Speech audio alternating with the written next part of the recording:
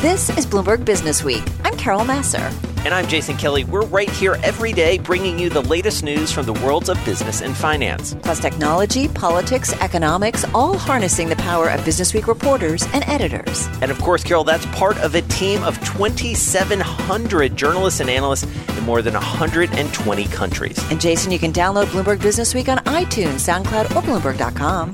You can also listen to our radio show at 2 p.m. Eastern on Bloomberg Radio every weekday. Or watch us on YouTube by searching Bloomberg Global News. Let's talk about the virus, where we are, and especially who it's affecting.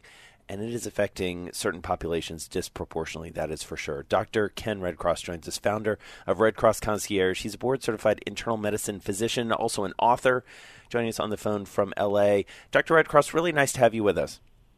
Thank you, Jason. Hi, Alex. Thanks for having me on, guys.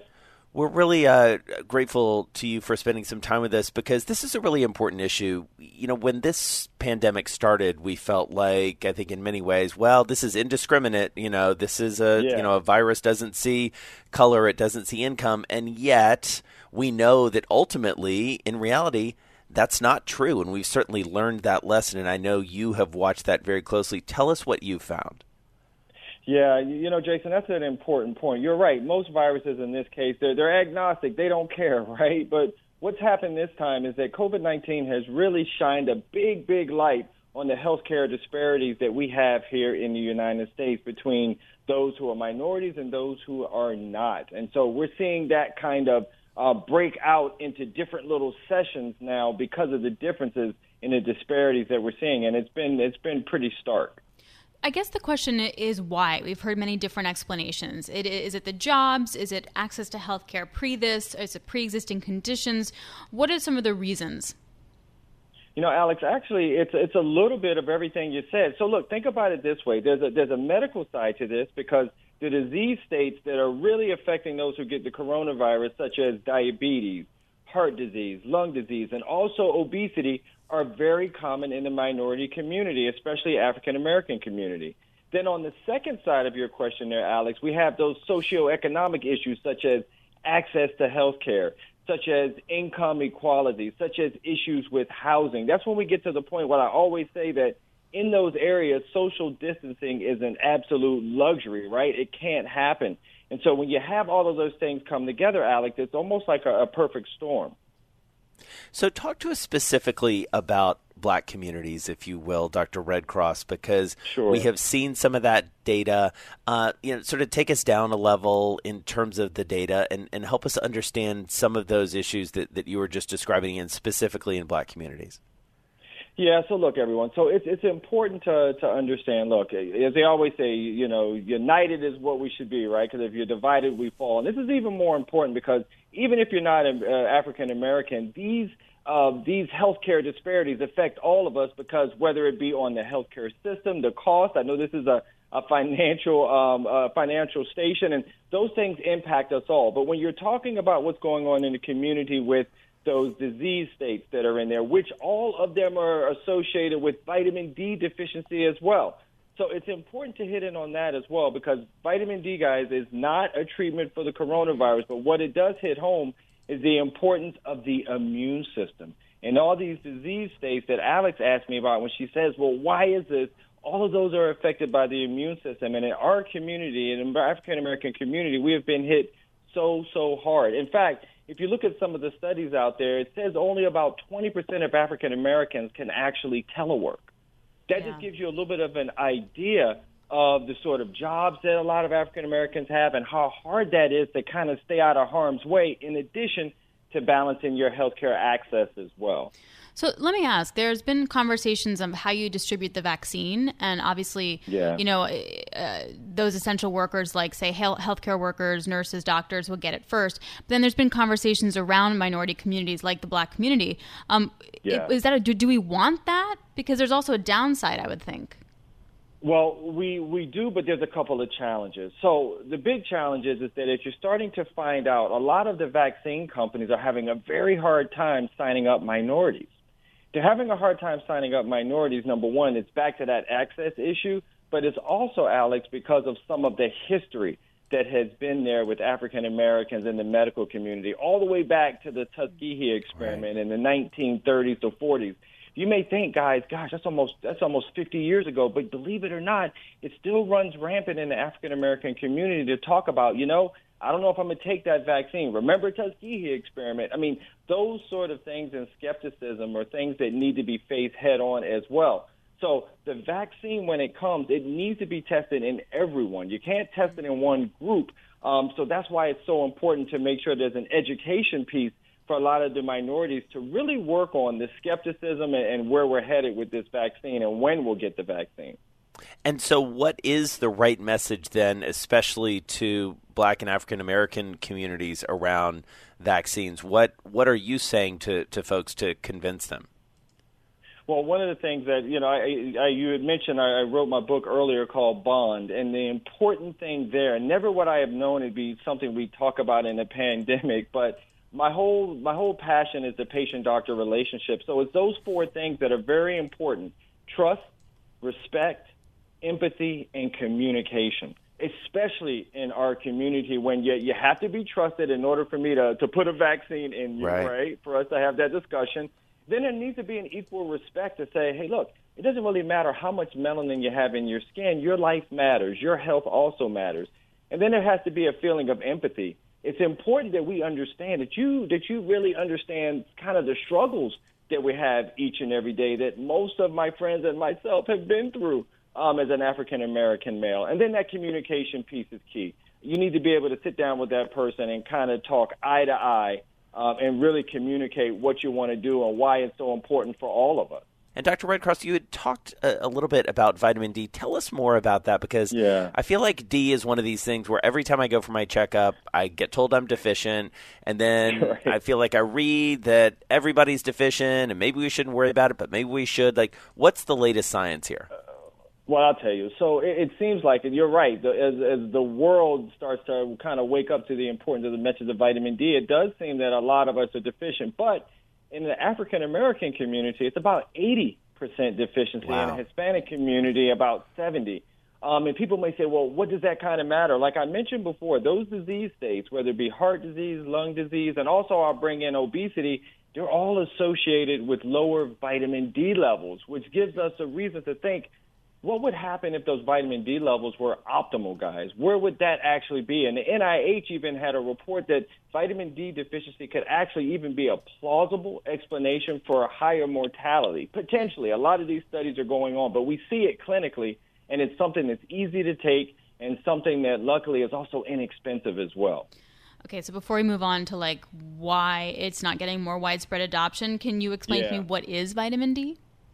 Sure. So vitamin D, everyone, that's that's nature's vitamin. That comes from the sun. It just shows you how amazing our bodies are, everyone, that we actually make really not even a vitamin. It's really a hormone. It's a pro-hormone, and that's how important it is for our bodies. But we used to think it was all about bone health, but now we're learning vitamin D does so much more, especially when it comes to immunity. In fact, when you look at the levels you're supposed to have for your vitamin D, I kind of wear an Eastern medicine hat, guys, and a Western medicine hat. So my Western medicine hat tells you it's supposed to be around 30. But when you look at the Eastern medicine and some of the newer studies, our levels should be between 40 and 60. That's the whole point of making sure we talk about this, because I wanted to challenge everyone for a call to action to go to your doctor and get your vitamin D level checked. Or you could even go to a website such as powerofd.org where you can order at-home test kits. So that way, Alex, everyone can kind of see where they are on their levels. And as I like to say, get on my level is kind of the campaign I'm working with. And so just taking it sort of broader as we wrap up about the virus, what's your biggest concern going into the fall? We got kids going back to school, people increasingly going back to the office. What's your best advice and what's your biggest concern here? Okay, everyone. So, look, there's one blessing that is out there. Number one, unfortunately, we're seeing as the kids go by, the levels are going up a bit, but we've never used this much PPE and talked about hand washing ever than we have for this flu season coming. So that's one little thing to look forward to. But in going forward, we're going to continue practicing those things and look into things such as vitamin D, which is good for the entire family. You can talk to your pediatrician about that. There's so much information going on about the benefits of vitamin D that we all can take advantage of, because here, especially in the Northeast, I'm actually in New York now, guys. I moved back to New York. Ah, okay. In the Northeast, we don't get that sunlight for 4 or 5 months. So take advantage of what nature knows is important and recognize that almost every immune cell in our body has a receptor for vitamin D, which really lets us know how important it is for our health and our overall immunity. All right. No, go ahead. Well, I was just going to say we really appreciate Dr. Ken Redcross, founder, Redcross Concierge. His book, Bond, it is the 4 cornerstones of a lasting and caring relationship with your doctor. You're listening to Bloomberg Business Week with Carol Masser and Jason Kelly on Bloomberg Radio. All right, time to do a little Business Week economics. Excited to have with us, as we often do, Andy Browne, editorial director for Bloomberg New Economy, joins us on the phone from New York City. And Andy, your column is such a perfect companion piece to a conversation that we had last week with Peter Outwater talking about the K-shaped recovery, because I feel like you provide a lot of rich new material for that entire argument, and the headline really says it all. The rich stay home and the poor get poorer. Tell us what you set out to do. Yeah, so, the central feature of the government's response all over the world to COVID-19 has been lockdown, right? So basically the wealthy aren't going to the office, they aren't traveling on business, and this has been absolutely devastating for workers all over the world who look after the relatively rich when they're on the road or in the office. They feed them, they make sure they're lodged and shod and clothed and groomed and otherwise pampered and fussed over. 1 in 4 American workers is actually engaged in delivering these kinds of personal services, and just suddenly that whole industry came to a standstill. How quickly, do you have a sense yet on how quickly things like that come back? As if once we get whatever letter we are in here, K, V, W, L, shape recovery, is it a 1-for-1, or are we going to do less with these jobs? It was interesting. I was just talking just a few minutes ago to Tom Layton, who's the CEO of Akamai. Yeah.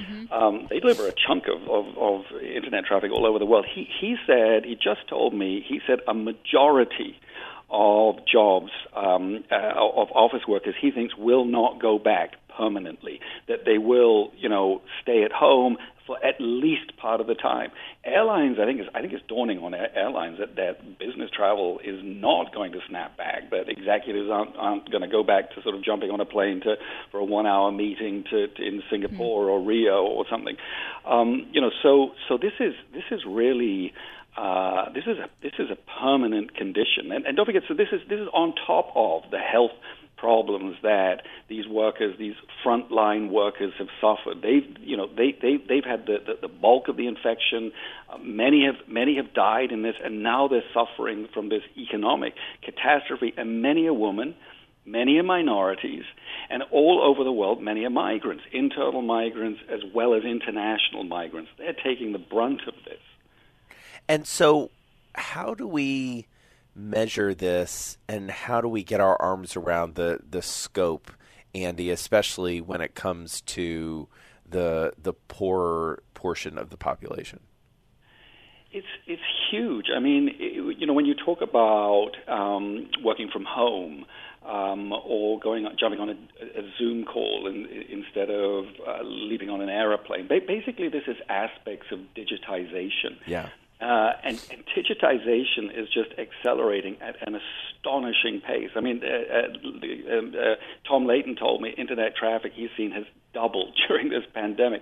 And what that tells us is that whole industries are now migrating online, both everything from healthcare to manufacturing, delivery. A lot of commercial activity is now being digitized. Robots are cleaning windows. Cameras are replacing, security guards. Drones delivering packages. Cutting machines replacing meat packers. This is absolutely huge. And of course, the loss of the travel market is going to devastate whole economies. economies. I mean, Mexico gets something like 10-15% of its GDP out of tourism. Some of these smaller island economies in Aruba or Mauritius, Seychelles, and so on. I mean, it's 80-90% of the economy. So this travel market drying up is devastating for entire communities and whole countries. To just focus on the U.S. for a second, and then, I mean, maybe this will apply to other countries as well. Is this what has delayed the reaction function of the Phillips curve? And I wonder if the pandemic makes it so much worse because wages can't recover. Any increase you may see in wages it will come on that lower end and won't have that same kind of impact. Like, is there a connection to be made? Yeah, I think this COVID-19 and the impact that it's had on work has just given the myth to this idea that workers were on a big roll before the pandemic. And it was true. There was something of a jobs boom going on. But the reality is that many of those jobs were low pay, low hours, low quality. They didn't have social benefits. And they were precarious. And now the precariat all over the world, as these rank-and-file workers are called, their livelihoods have just gone off the edge of a cliff. So what's the policy? What's the right policy response here from the folks that you talk to, Andy, and from your own thinking about this? Yeah, well, so when you talk to the economists, there's a lot of talk about universal basic income. I mean, this was a fringe idea and is now mainstream. I mean, Andrew Yang ran a whole campaign on this, $1,000 a month freedom dividend. Lots of talk about big infrastructure projects. I think that really is going to be crucial. Huge public works projects. Plenty of optimistic talk about, how the digital economy is going to produce jobs. People will need to service the robots. They're going to need to collect data. There's still quite a lot of human effort needed to collect the kind of feedstock data that artificial intelligence use in their algorithms. And this is all true, but this retraining story is a very complicated one. I mean, in China, as an example, something like 25% of all rural young people, and they are the ones that are doing these rank-and-file jobs, don't even have a secondary. Only 25% have a secondary school education. So retraining is tough. What you hear from economists like Larry Summers, former Obama economic advisor, saying, basically what you need is to give workers more power, more bargaining power, so that they can get a higher proportion of national income. The implications of that are obvious. In the U.S. as in the developing world. We really appreciate it. As always, Andy Browne, editorial director for Bloomberg New Economy. You're listening to Bloomberg Business Week with Carol Massar and Jason Kelly on Bloomberg Radio. If I want to try and draw big conclusions between the market and politics and everything that I'm feeling, the one person I always turn to is John Authers. He's a senior editor for Bloomberg Markets. Before Bloomberg, he spent 29 years at the Financial Times and does amazing work for us. John, you had a great piece out overnight that talked about Trump's chances in the polls, particularly also Republicans in the Senate, and how that relates to the violence that we've seen in Portland and Kenosha. And I was hoping you could kind of break it down for us. Yes. What is interesting is that prediction markets, which are either markets where you trade futures tied to a political outcome, or straightforward sports-style spread betting markets where you're betting on a political election, both are suggesting the election has really tightened up so that it's an absolute dead heat, and that's happened basically in the last week. Nothing in the polls suggests that there should be anything as direct as that, so it suggests that a lot of the people who are putting money behind this really think that something changed last week with Kenosha. And we've seen some research, and there's been a lot of excitement today about a note out from Marko Kolonovich of JP Morgan, basically making that exact case, that for some reason the reaction to the George Floyd killing back in the end of May was seen to help the Democrats.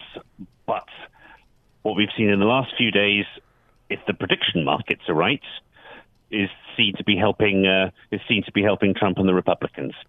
And what accounts for that, John? I mean, play that out for us, and why does it potentially benefit the president here? Plainly, there's a very real possibility that the prediction markets are just wrong about this. But having said that first, I guess the key point here is the belief that the public is now prepared to blame the Democrats for what is happening, and that they see the recent cycle of violence, which included, outright deaths in Kenosha and in Portland, as being much more dangerous, much less sympathetic. Mm-hmm. I personally don't quite get that. I mean, you've certainly seen that Black Lives Matter's support has peaked and declined somewhat in the last month, which is not particularly surprising, but I don't myself see that you would expect, the shocking scenes that we saw in Kenosha, both on the original police shooting and then the awful events a couple of nights later. I don't myself see quite why they are held to be helping the Republicans quite as clearly as the markets evidently think. Well, there was definitely a rhetoric that the Democrats did not address this law and order theme in the DNC, and that they should have in some capacity to acknowledge that it's happening, rather than just come back at President Trump. So there was percolating a little bit. And John, What I also thought was interesting too is that sort of the outbreaks in the Sun Belt states started to get under control, and I have to wonder, in your research that you do, is there a hey, we can deal with this, it may not be as bad as we thought? Yes, no, that's the other, obviously the two big events that have happened this year in American politics have been the pandemic and the resurgence of Black Lives Matter. Yes, in the last month, the second wave, if you want to call that, the Sun Belt wave has receded, and certainly in terms of deaths, it never got as bad as the first wave that we all lived through up here in New York. That could, if you extrapolate for another 2 months, if the virus continues to keep coming under control, a lot of the time when you look at elections, incumbents can get in a bad situation if people feel that things are getting better in the last few months before the election. That was true of Margaret Thatcher in 83 and Ronald Reagan in 84, both of whom were still overseeing very poor economies, but people felt they were definitely getting better. Right. If you have the same situation with the virus, and I guess the critical question is, can we reopen schools without opening the bottle, letting the genie or the virus out of the bottle again, then you could have a really strong sense of things are getting better as we get to election day, which plainly always helps an incumbent. And that is another belief that is out there in the markets.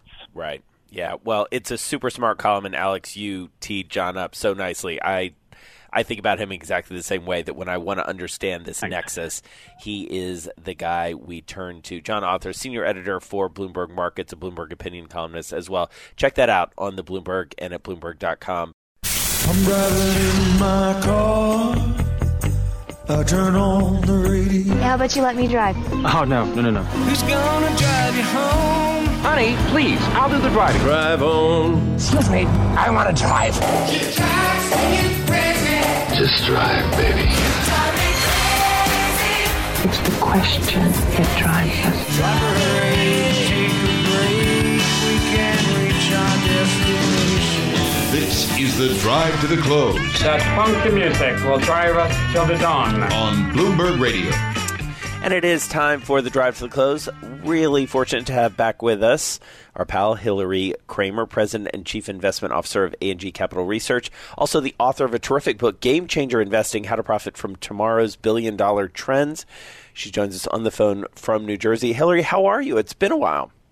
Yes, Jason, it has been a while, And I am stunned, as is my team, that the market NASDAQ continues to rise, and we are just, kind of beside ourselves, thinking that Tesla could be up more than 10% simply because it starts, trading on a split-adjusted basis, and Apple up 4%. It's just really kind of incredible. But otherwise, so how do you make great. How do you make sense of that? I mean, how do you sort of break it down? Because you're incredibly analytical, and I know you have a team that is like you. So how do you explain it? Well, what we see is that it's just euphoria.